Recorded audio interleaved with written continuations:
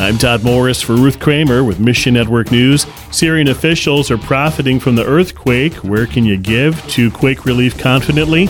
And one simple tool is being used to share Jesus across Africa. Find your place in these stories and more right now on Mission Network News. The United Nations Ambassador Robert Wood says life-saving aid meant for earthquake survivors in Syria is being diverted. Syrian officials take some to sell in the market for personal gain.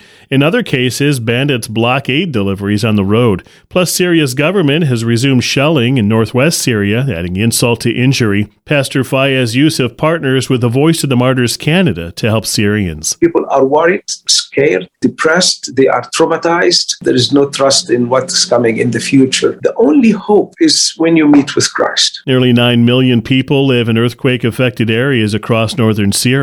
Two of the worst-hit quake zones have a large Christian presence. The church is in Aleppo, in Latakia. Christianity is there. In the physical world, high heat and intense pressure turn carbon molecules into diamonds.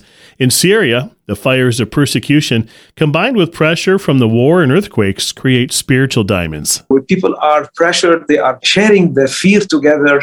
There is this kind of solidarity. And this has opened a great door for many people to hear the good news and to meet with the true light. May the Lord provide for Syria's churches so they're equipped to serve faithfully as lights in the darkness. The Christians in Syria has done a great job in reaching out to the poor and the needy, being very active in the community, opening clinics, advocating for people who go through a lot of crisis. An event paused for 3 years finally takes place in Vietnam this weekend. The Spring Love Festival with Franklin Graham is coming to Ho Chi Minh City, formerly known as Saigon. Bibles for the World will be there too with scripture in hand. President John Padidy. We are going to be providing a Gospel of John, Lord willing, to everyone who attends those 2 nights of events. And we've also printed 20,000 New Testaments with Psalms and Proverbs, which will be given to those who accept the invitation to receive Christ as personal Savior. Coordinating an event like this was no small feat. First, organizers had to get permission from the government. Vietnam is a strong communist government, but it's kind of moving from really trying to control what's going on to managing it. They see things happening, but also they do see Christians as good citizens. And then came the logistics. 300 churches have been working hard to promote the event in advance, and that will be also bringing down busloads of people from their communities, people that they've been trying to reach with the gospel. Now it's all up to the Holy Spirit. Pray that God will bring it together according to His divine plan.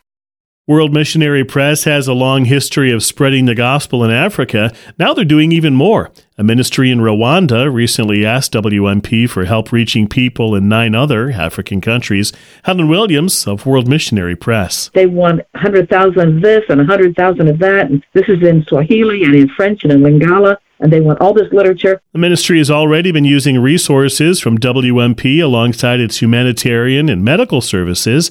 WMP's coordinator recommended an ongoing partnership. He said, I believe this is going to be a good contact for us and going to be a long-time partner reaching another area. This isn't the only exciting new African contact.